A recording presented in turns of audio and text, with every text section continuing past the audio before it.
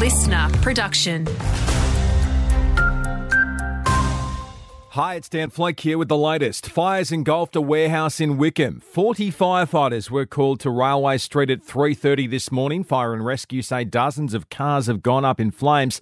There's been plenty of smoke coming up from the inferno. Residents in the area are being urged to keep their doors and windows closed. We're being warned to expect road closures too, with police, ambulance and the EPA on the scene. 3 teens are off to court following an alleged police pursuit spanning the Hunter to just north of Taree.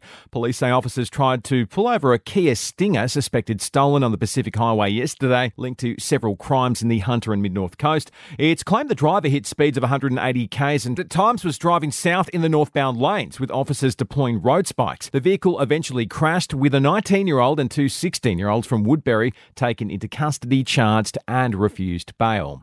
Excited Taylor Swift fans were at Melbourne's Tullamarine Airport when the private jet touched down just before 1 a.m. She was whisked into a waiting car and private terminal. Swift will play 3 sold-out shows at the MCG starting tomorrow before playing Sydney next week.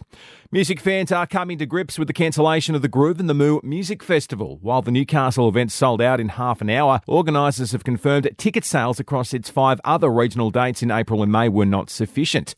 Council's released a statement saying it's disappointed the event at Newcastle Foreshore in May won't be happening, which would have brought in an expected 25,000 people to the city centre. And more than 100,000 homes and businesses remain without power in Victoria this morning as the state continues to recover from its largest outage in history. Updating sport, it's official. Adam O'Brien has re-signed with the Knights. The Newcastle coach agreeing to a 3-year extension, which keeps him in the top job till the end of 2027. It's set to make O'Brien the longest serving coach in the club's history. Pre-season matches begin tonight with the Doggies v Storm.